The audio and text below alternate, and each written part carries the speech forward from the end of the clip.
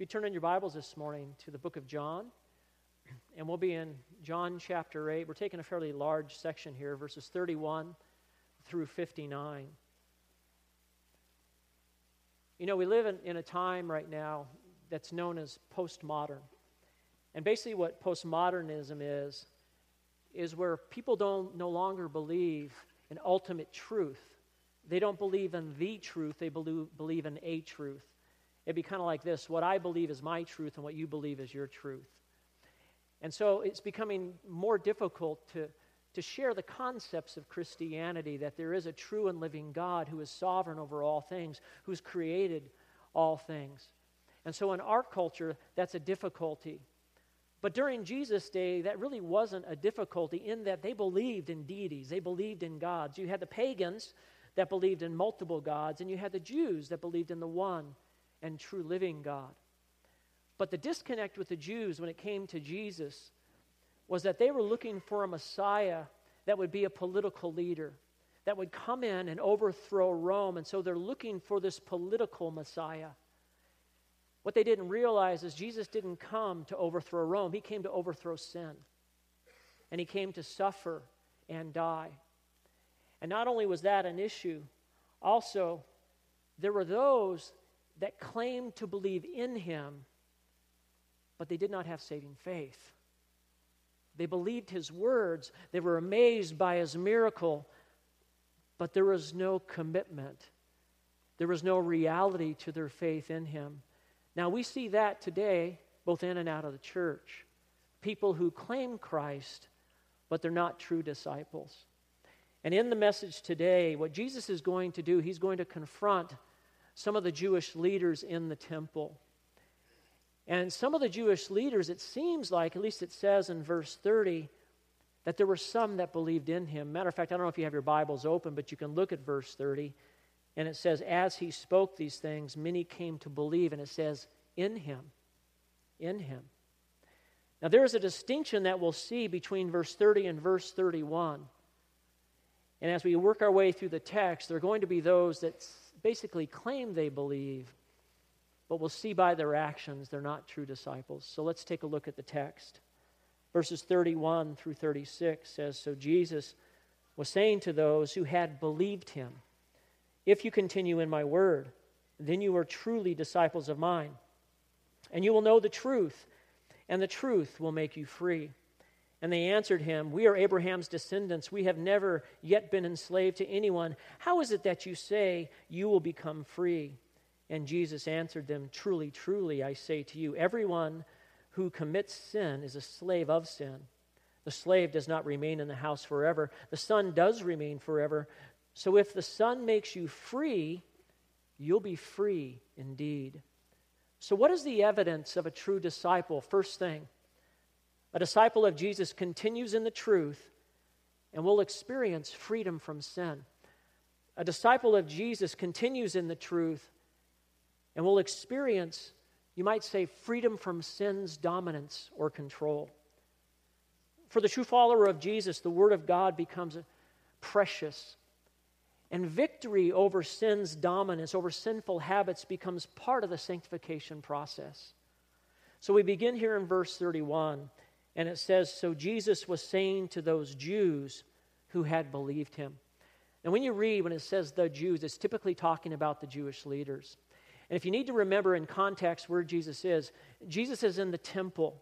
He's in the court of the women. And if you remember the story, Jesus was in the temple teaching, and a number of the scribes and Pharisees, they brought a woman who was caught in the act of adultery. Remember that story? And what they were hoping to do was to catch Jesus, to trap him into doing one of two things. One, they were hoping perhaps he would say, yes, stone her. And if he said that, stone her, keeping the law, then it would show that he wasn't compassionate towards the lost. If he said, no, don't stone her, then he could say, see, he's not the Messiah. He didn't keep the law. Either way, they thought they had him. But what did Jesus do? In verse 7, he says, he who is among you without sin, let him be the first to throw a stone. And as we know, everyone that brought that woman walked out, and she was left alone with Jesus, and he forgave her of her sin, and he told her to sin no more. But then he makes a statement in John chapter 8, verse 12, This is what he says. He says, I am the light of the world. He who follows me will not walk in darkness, but will have the light of life. And this started a debate with the remaining Jewish leaders that were there in the temple. And he also tells them during this discussion that unless they believe in him, they're going to die in their sins. Now, for the purpose this morning, there is a difference than believing Jesus and believing in Jesus. There's a difference in understanding who Jesus is and having a committed faith in who he is. Now, it's not so clear sometimes when you look at the English, but it is more clear when you look at the Greek. We know that in verse 31, it's the phrase, in verse 30 it says, even as he spoke, many put their faith in him. But in the next verse, and here in verse 31, it changes and it says, had believed him. That difference then in him and believed him, I think, is the difference between saving faith and what we'd call intellectual faith. Intellectual faith is an understanding of who he is. It's like when you speak to somebody maybe who's come out of Catholicism, you say, hey, who is Jesus? They say, Son of God. They have an intellectual understanding of who he is, but they may not have a true trusting faith in him. And there are many like that in the church today, and there were many like that in Jesus' day. They have an intellectual belief, but not a saving faith. You know, this past week, I had to go see the physical therapist. I had my first opportunity to be hurt by the physical therapist after surgery. And so before you go in, they have you do these exercises. So I already had met her, and she knew that I was a pastor, and I'd kind of thrown out a few things to see if I could get the conversation centered around Jesus. So this time, as she kind of laid me on this table to crank out my shoulder, she said, hey, I wanted to let you know I went to a church this weekend with a friend. And I was like, oh, that's great. I said, why? I figured, why not? And ask her, why'd you want to go? And she said, well, you know, she goes, I've come to the place in my life, she goes, where I'm starting to feel like I want to know what I believe. And she had come out of Catholicism, and her mother was very active. And she said, but I'm just not sure. So this friend invited me, and I went. I said, so what'd you think? She said, I thought it was really neat. The music was nice. And, you know, we kind of talked. And I said, would you like to know what the Bible says? How you can absolutely know for sure that when you die that you'll be in heaven? She said, yeah, I'd like to know that. And I said, so let me ask you a question. I said, when you die and you stand before God and he asks you, what would you say to him? Why he should allow you into heaven? What would you say? This is what she said. She says, well, I'm loyal. I'm loyal to my family and I'm loyal to my friends. And I always try to help people. And I said, okay. I said, so in your mind, you're saying that God will allow you into heaven. You'll have this relationship with him because you're loyal to friends and family and because you want to help people. Is that right? She said, yes. I said, the Bible says that's not how you can know God, and that is not how you'll be in heaven. Do you want to know? She said, yes. And she went, and I said, oh. I said, all right. And so I had the opportunity in between heavy breathing to kind of share the gospel with her. Now, she didn't receive Christ as I laid there on the table, but she was open. And I think what we're going to see here is that Jesus sees this opportunity, even though these religious leaders have been kind of combating him, there's an opportunity that they might be open. They believed some of the things he said. And so we're going to see this discussion between Jesus and these leaders. And the first thing that we'll see is that true disciples, true followers, will continue in his word. Or you could say, will remain with Jesus, or will continue to follow Jesus. That word continue means to remain or abide. True believers, true disciples, continue to follow him, continue to believe in his word, continue to walk with him. And so what Jesus is going to do, he's going to lay out three, if you will, I might call them motivations, three reasons why they should follow, why they should continue. And the first motivation that we see here is that by continuing in Christ's word, it's going to prove that you're his disciple. And there are a countless number of people that I know, and maybe you know in your life, maybe family members or friends, and as I'm walking through the study, maybe you can think of them, and that they've made a profession at some point in their life, but you just haven't seen that reality in their life, of a life devoted to Christ. And maybe you might even look at your own life and say, I'm just not sure I see that. But Jesus is going to give a motivation here that those who continue in his word, they are his disciples. Now, the word disciple, it translates from the plural of a Greek word called mathetes, and it refers to one who's a learner, a follower of a teacher. And he says, if you continue in my word, then you are truly disciples of mine. The person who is a disciple of Christ will continue. They will remain. They will abide in Christ. Now, this is in the present tense, so since it's in the present tense, he did not say, if you continue in my word, you will become, future tense. It's present tense. It means if you're continuing with Jesus, if you're continuing to believe and trust in his word, if you're continuing to follow, it's an evidence that you're his disciple, that you're one of his, that there's true conversion that's taken place, that you want to do his will. Now, Jesus has said this many different ways throughout the Scripture. One of them is in Matthew chapter 12, verse 50. I think it's on the screen behind me. Matthew 12:50 says, for whoever does the will of my Father who's in heaven, he is my brother and sister and mother. He also said in John 14:21, he says, he who has my commandments and keeps them is the one who loves me. The evidence of a true disciple is not what I say, as much as it is my life lived out in obedience, following his word, abiding in him. Words are cheap. The reality is our life. Are we continuing with him? The question is, does your life reflect what you say you believe? Now, Jesus had already told these leaders there. He said in John 8:24, therefore I said to you that you will die in your sins, for unless you believe that I am he, you will die in your sins. The person who truly knows and trusts in the Lord, they will want to continue in the word. That doesn't mean perfection here. There are going to be bumps. There are going to be times where you may fail. But there's a coming back, a repentant heart, a desire to follow after the Lord. Do you see that in your life? Do you see that in that friend or that family member who claims Christ? This desire for him. So that's the first motivation, that you continue in his word. But there's a second motivation, and the second motivation that when you continue, you're going to know the truth. You're going to understand. You're going to have spiritual knowledge. Look at verse 32. And you will know the truth, and the truth, it'll make you free. That's the second motivation there, that you'll have this certain knowledge of spiritual things. When you received Christ, when you prayed the prayer of repentance and faith, God gave you his Holy Spirit.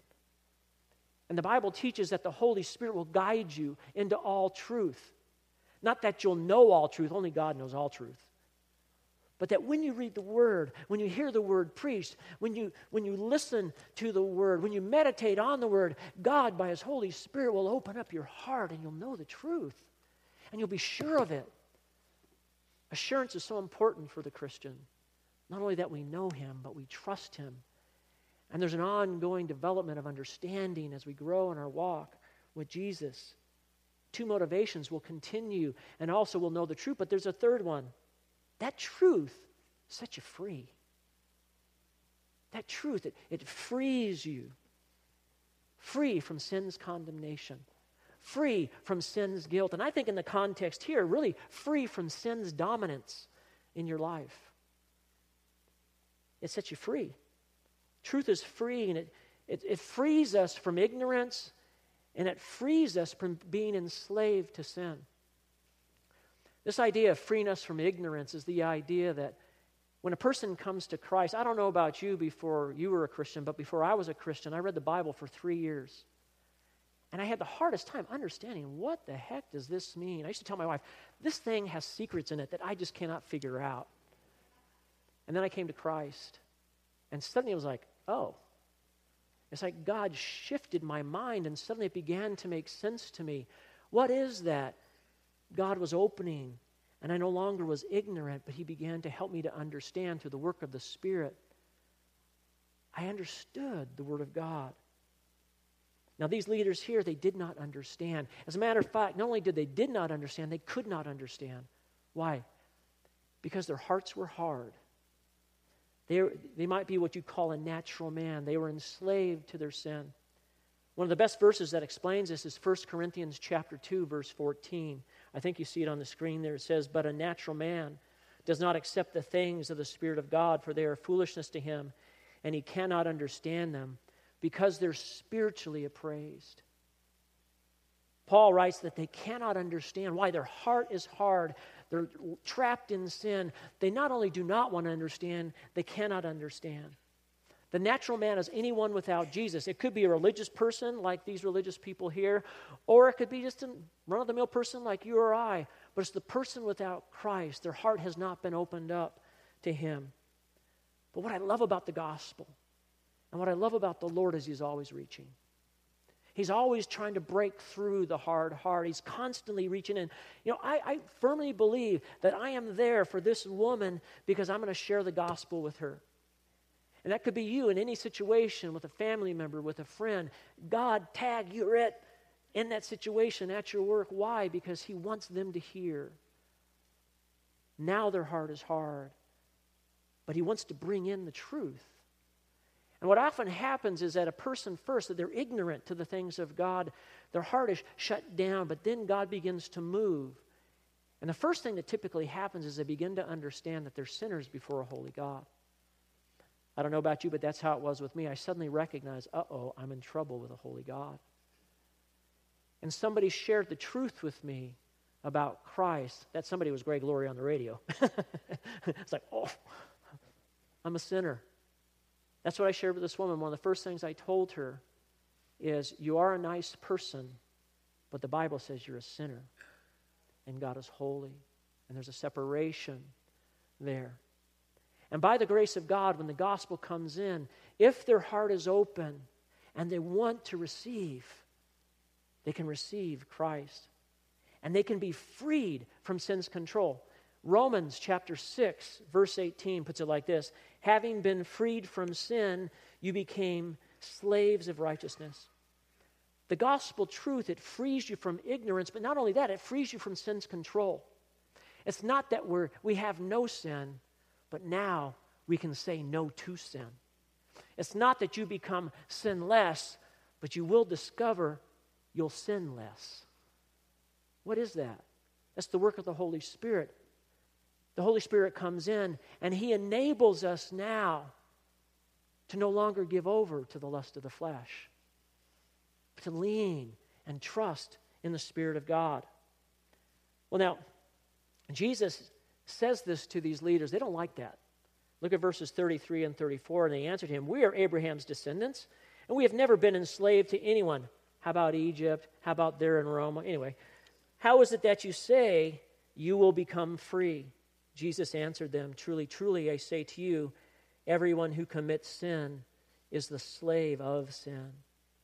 See, these leaders, they thought that their ancestry, that had ensured their spiritual freedom and their standing before God, they felt secure in their identity as one of Abraham's descendants, that somehow they had special spiritual place with God. But they were not spiritually free. They were enslaved. But the freedom that Jesus speaks of right here, it does not come from one's religious identity. It does not come from one's ancestry. This freedom does not mean that a follower of Jesus will be sinless, though. There's always the fight. Remember Paul said, fight the good fight? We fight in the power of the Spirit and the truth of God's Word. But these Jews, they were enslaved to sin. They wore religious robes, but their hearts were hard and turned from Christ. And Peter, in 2 Peter, writes about men just like this. Now listen to Peter. This is what he says in 2 Peter 2:14 and 15, and also verse 19. He says, "They have eyes that are full of adultery, that never cease from sin, enticing unstable souls, having a heart trained in greed, accursed children. Forsaking the right way, they have gone astray, promising people freedom while they themselves are slaves of corruption. For by what a man is overcome, by this he is enslaved." These religious leaders were enslaved to to their own sinful thoughts and habits. But Jesus said to them, truly, truly, I say to you, everyone who commits sin is a slave to sin. That word commit right there, it's called a present tense participle. And what that means, it's part of their nature. It's not just a sinful act. It's who they were on the inside. You know, when I'm street witnessing and I talk to people, one example I give, I says, do you have children? If they say yes, I said, did you ever have to train your children to be bad? And they go, no. And I said, why is that? Slave to sin. It's natural in them. It's natural in all of us. And it was natural in these men. And the only way for an unbeliever to be released from sin's grip is to be united by faith with Jesus Christ. There is no other way. Now, Titus, in the book of Titus, he gives kind of a before and after picture. Listen to what he says in Titus 3:3-5. He says, for we were once foolish ourselves, disobedient, deceived, enslaved to various lusts and pleasures, spending our life in malice and envy, hateful, hating one another. But then he says, but when the kindness of God our Savior and his love appeared for mankind, he says, he saved us. That word saved us means rescued. Jesus rescued us from sin's dominance in our life. And now he's given us the ability in the power of the Holy Spirit to say no to sin and live a life that honors God. And so Jesus finishes his words here with, the slave does not remain in the house forever. The Son does remain forever. For if the Son makes you free, you will be free indeed. Do you understand that when you came to Christ, you were adopted into God's family? You were made a child of God. You belong to him. You have a place in the family of God. And it reminds me, really, of the prodigal son. The story of the prodigal son, most of us know, is you have a son, he wants his inheritance early. And so he takes the money, and we know that he goes to a distant land, and he spends it, it says, on riotous living. I think that's the King James.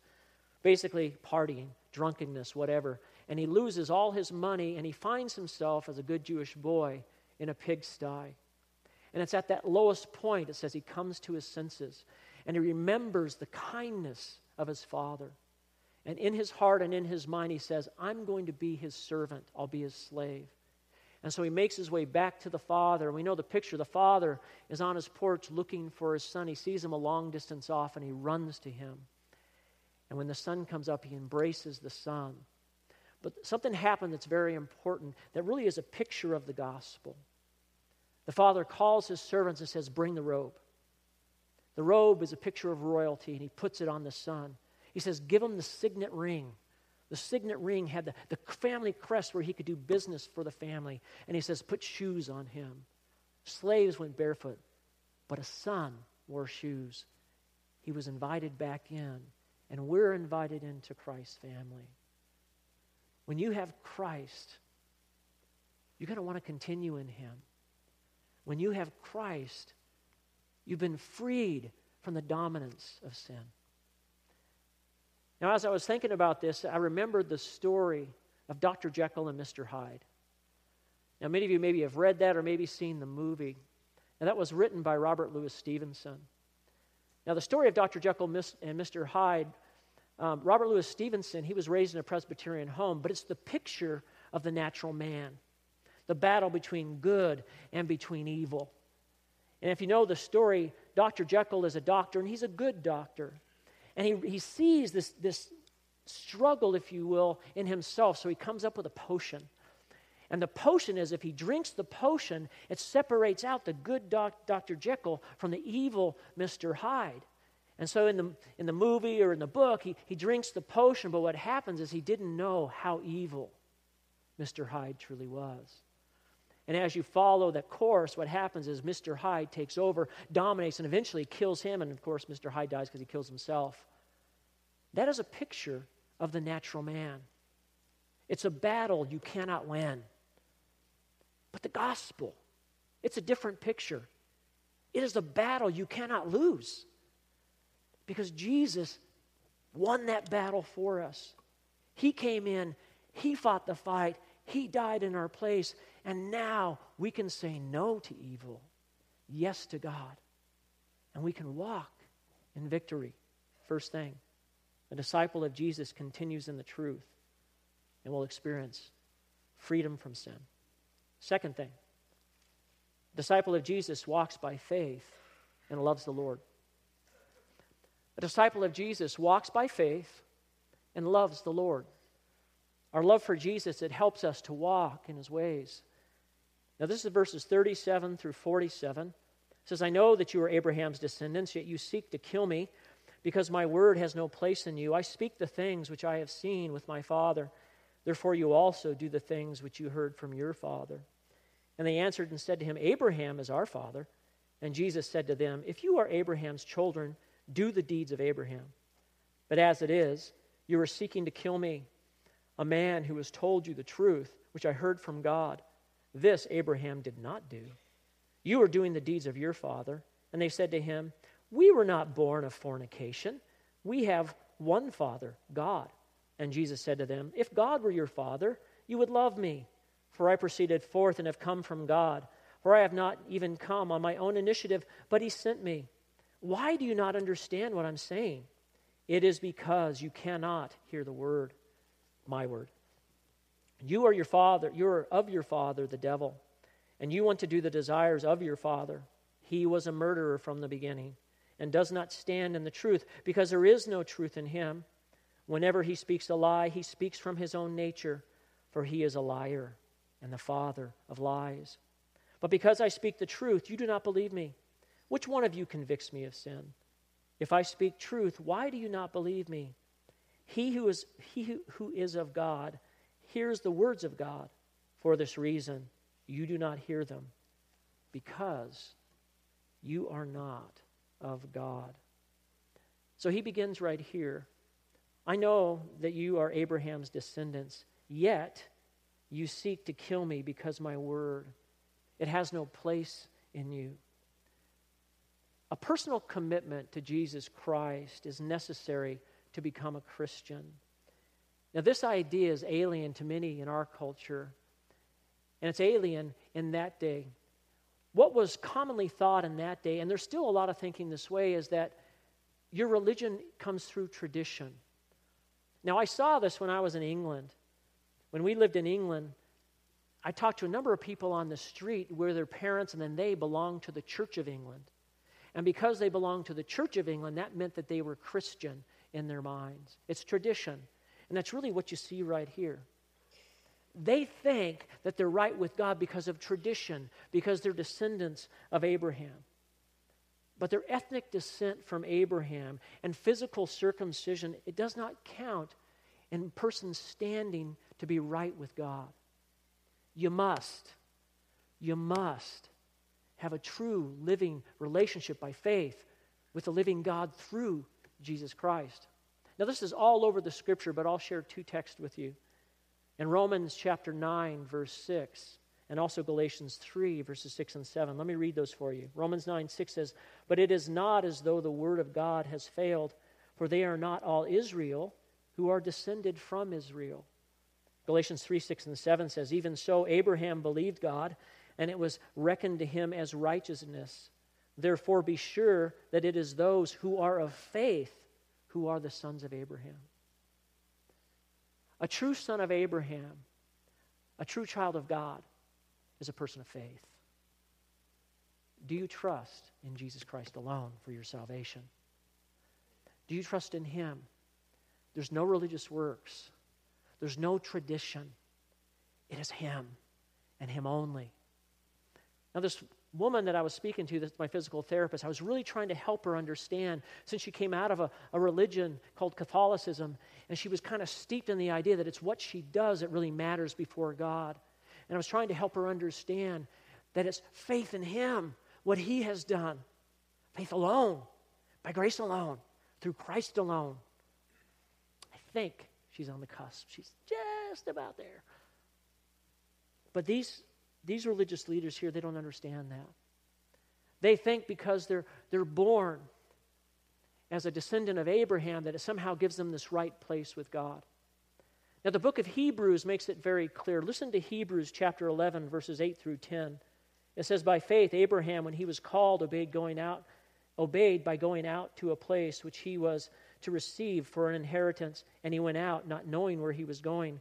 And by faith he lived as an alien in the land of promise, as in a foreign land, dwelling in tents with Isaac and Jacob and fellow heirs of the same promise, for he was looking for the city which has foundations, whose architect and builder is God. Abraham walked by faith. And those of us today that are true disciples of Christ, we walk by faith in him. You were bought at a price. You are not your own. Do you trust him? Do those that you're thinking about in your family that claim Christ, do they live a life that demonstrates this, that they're trusting in him alone? It's not by tradition. It's not by religion. It's based on saving faith. And so what Jesus does is he says, your actions prove that you're not God's. Look at verses 37 and 38. He says, you seek to kill me because my word has no place in you. I speak the things which I have seen with my Father, therefore you also do the things which you've seen from your father. Again, physical descendants of Abraham, yeah, that's true, but they have a different father. Now, he doesn't say yet who that father is, but we know, don't we? Who is it? Satan. Right. Now, Jesus is one who knows the Father. In fact, he came from the Father. He's God in the flesh. He's the Son. And so everything that he says is true. And so you kind of have this banter back and forth. Look at verses 39 and 41. It says, they answered him, said, Abraham is our father. And Jesus said, if you are Abraham's children, do the deeds of Abraham. But as it is, you're seeking to kill me. Twice he said that. A man who has told you the truth, which I heard from God. This Abraham did not do. You are doing the deeds of your father. And they said to him, we were not born of fornication. We have one Father, God. What they do right here is they try to slam him. Basically saying, okay, Mary was pregnant before you were born, before she was married. You're born in fornication. This is a slam on Jesus. But Jesus tells him, Abraham never tried to commit murder. And we're going to see in just a little while that these guys are going to try to commit murder. He says, I know your hearts. I see the blackness and the sin in you. And the evidence of a person that knows God is that they'll walk by faith in Jesus. And not only will you walk by faith, you'll love him. Do you love Jesus? Because look at Jesus' words in 42 and 43. Jesus said, if God were your Father, you would love me. For I proceeded forth and have come from God, for I have not even come on my own initiative, but he sent me. Why do you not understand what I'm saying? It is because you cannot hear my word. The best evidence of a true disciple of Christ is their love for Christ and devotion for Christ. The best evidence for love of Christ is your love for one another. Do you love him? Is your devotion, is your heart given over to him, or is it given over to the world? Those people that you've been praying for that claim to know Jesus, do you see a love for him in their life? Is there a seeking after, a desire for the things of God, a desire to know Christ? Or do you see more of a desire for the things of the world, a running after the things of this life? The line, he says, if you know God, you love me. Do you have devotion for me? He's saying, I know the Father. I come from heaven. A person's salvation is evident in their love for Christ.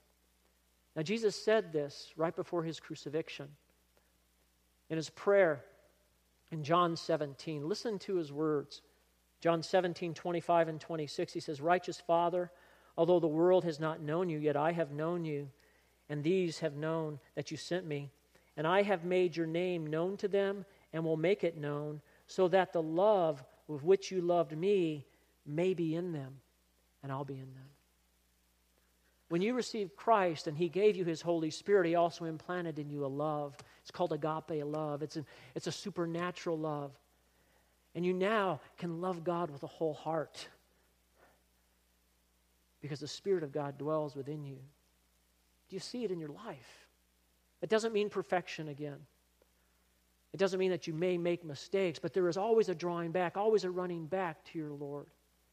Do you have that relationship? And only the grace of God can break in and offer that to someone. So Jesus says to them in 43 and 44, why do you not understand what I'm saying? It's because you cannot hear my word. You are of your father, and then he says it plain right here, the devil. You want to do the desires of your father. He was a murderer from the beginning and does not stand in the truth because there is no truth in him. Whenever he speaks a lie. He speaks from his own nature, for he is a liar and the father of lies. And these gentlemen right there were liars because their father was a liar. And they demonstrated that they were truly of their father, the devil. Now, he had implied this earlier in 38 and 39, but now he says it straight out in verse 44. He says, you know what? Your father, it's Satan. It's the devil. And the way this works is anybody without Christ, although they probably don't know it, their father, they're living for him and they don't even know it. He is the one who speaks into their life. But us that know Christ, the Lord is our Lord. God is our God. He is our Father. What does your behavior demonstrate? Who do you really serve? If someone looks at your life, which father are you serving? That person that you have doubts about, that person you've been praying for, where do they go? What's their life demonstrate? Who's their father? Now, Paul speaks about this really clearly in Ephesians chapter 5. And this is a very sobering text, so I believe this one's on the screen as well, Ephesians 5, 3 through 8. I want to read it and just let the words kind of speak. Paul says this, but immorality or any impurity or greed must not even be named among you, as is proper among saints. And there must be no filthiness or silly talk or coarse jesting, which are not fitting, but rather the giving of thanks. For this you know with certainty, that no immoral or impure person or covetous man who is an idolater has an inheritance in the kingdom of Christ and of God. Let no one deceive you with empty words, for because of these things the wrath of God comes upon the sons of disobedience. Therefore, do not be partakers with them, for you were formerly darkness, but now you are light in the Lord. Walk as children of light. Who's your father? Walk as children of light. You've been changed. You are a new transformation. You are a new creature in Christ. Live for Him. You can say no to sin. You can live for Christ. If you stumble, get up quickly. Seek the Lord's forgiveness. Keep walking with Him. Walk as children of light.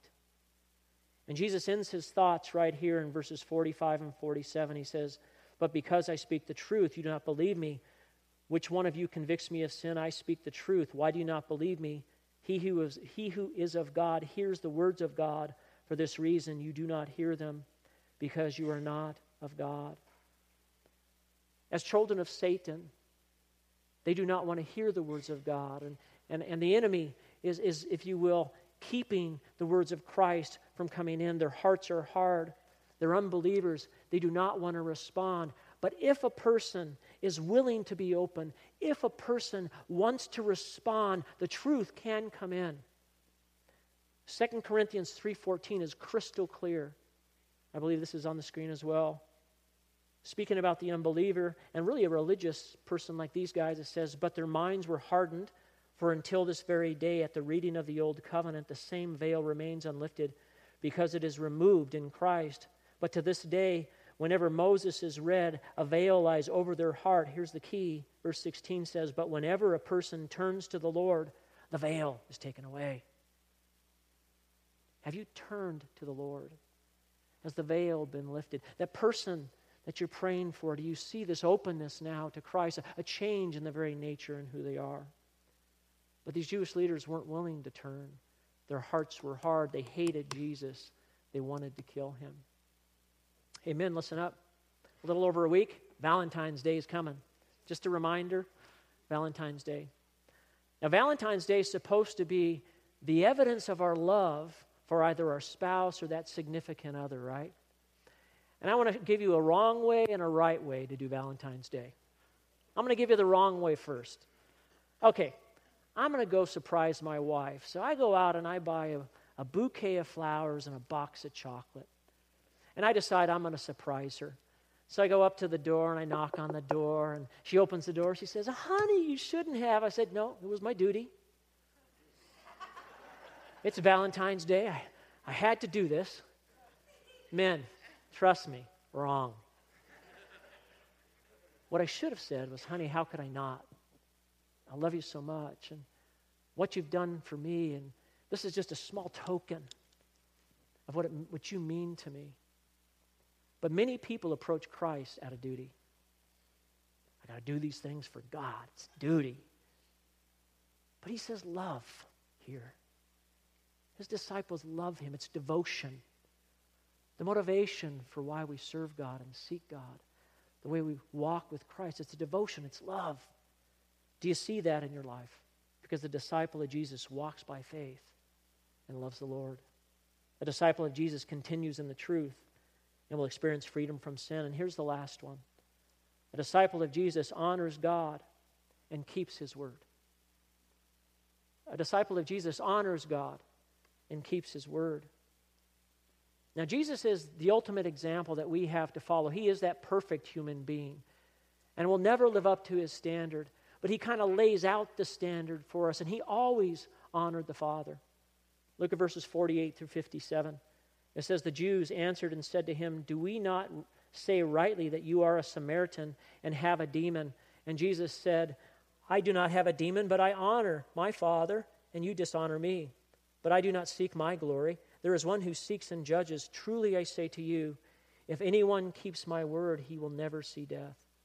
The Jews said to him, 'Now we know that you have a demon. Abraham died, and the prophets also. And you say, if anyone keeps my word, he will never taste death. Surely you are not greater than our father Abraham, who died. The prophets died too. Whom do you make yourself out to be?' And Jesus answered and said, 'If I glorify myself, my glory is nothing. It is my Father who glorifies me, of whom you say he is our God. And you have not come to know him, but I know him. And if I say that I do not know him, I will be a liar like you. But I do know him, and I keep his word. Your father Abraham rejoiced to see my day, and he saw it and was glad.' So the Jews said to him, 'You are not yet 50 years old, and you have seen Abraham?' And Jesus said to them, 'Truly, truly, I say to you, before Abraham was born, I am.' And therefore they picked up stones to throw at him. But Jesus hid himself, and he went outside of the temple." So you have this debate here, and it's coming to a close. And Jesus had just told them some truths. He told them that their father was the devil, and that they want to kill him. And what we're going to see here, though, and this is a beautiful picture of the gospel, even though these men hate him, twice Jesus is going to give them an opportunity to respond.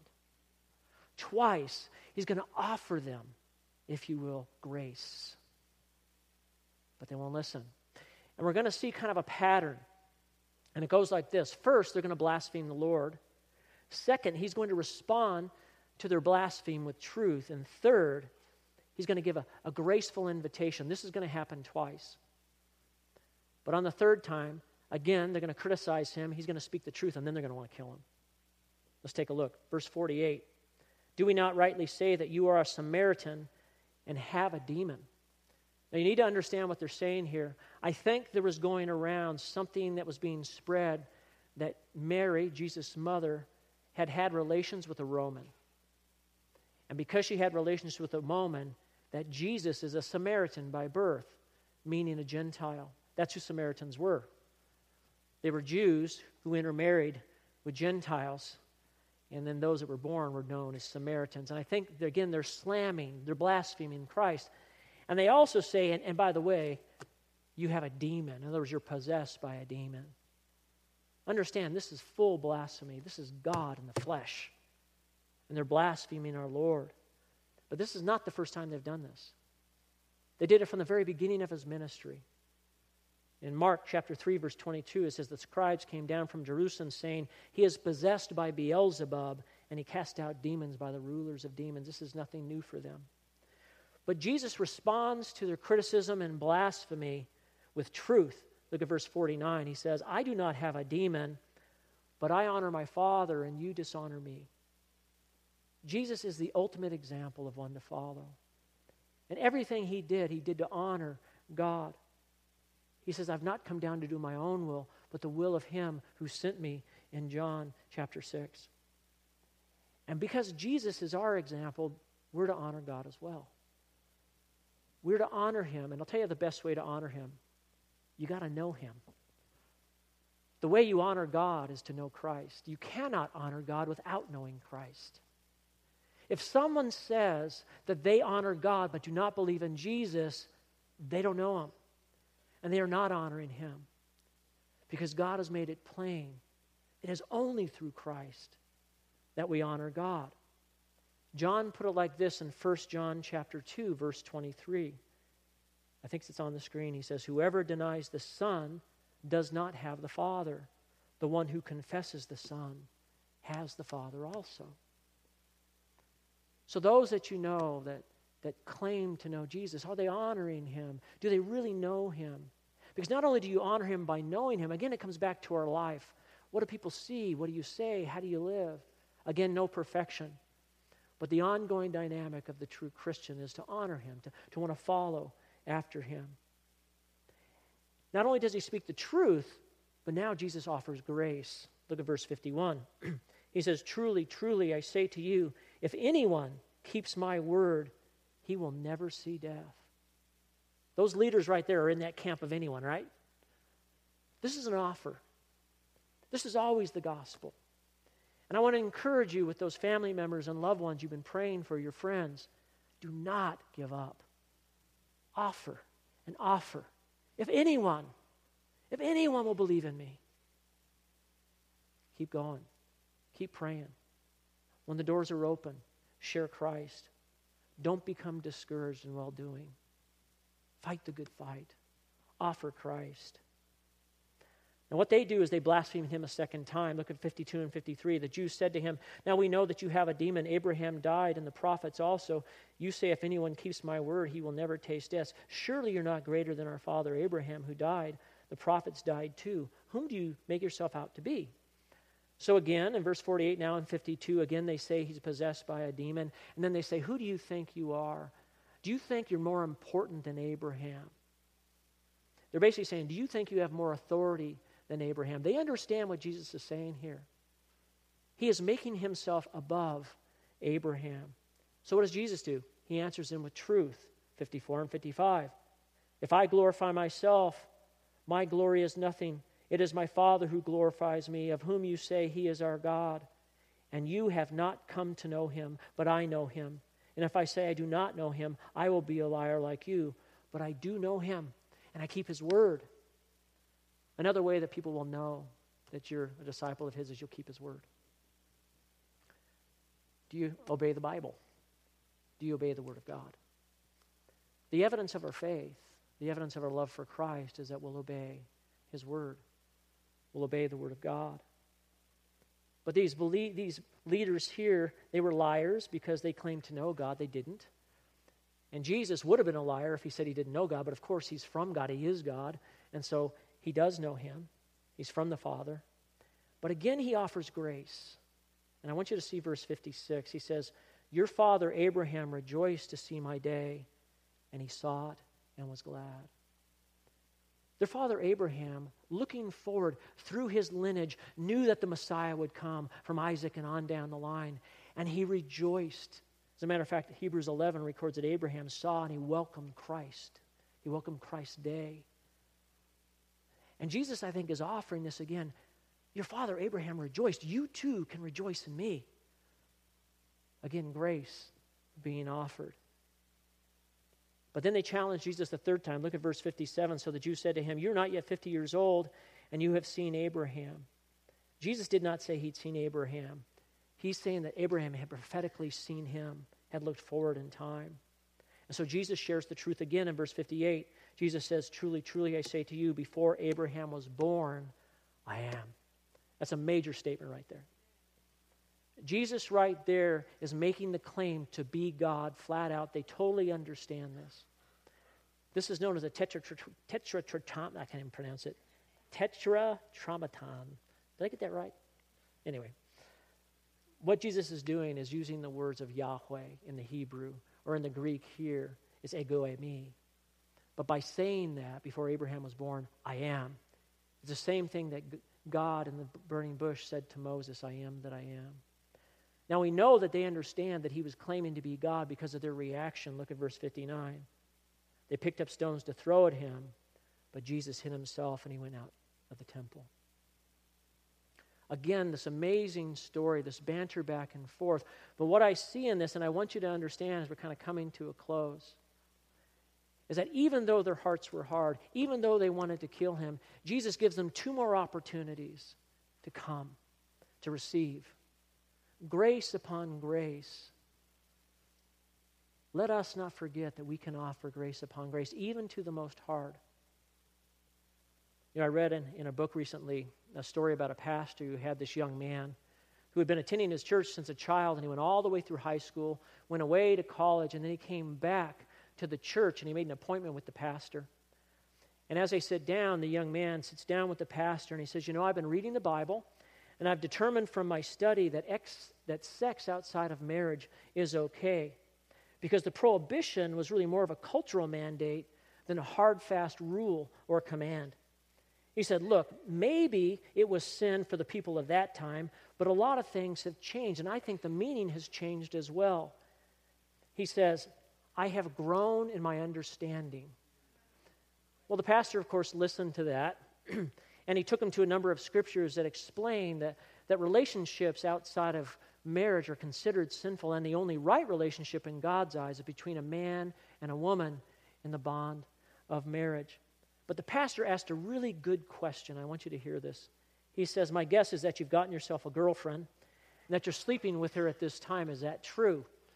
And the young man said, well, yeah, but that doesn't matter. That doesn't mean that, right?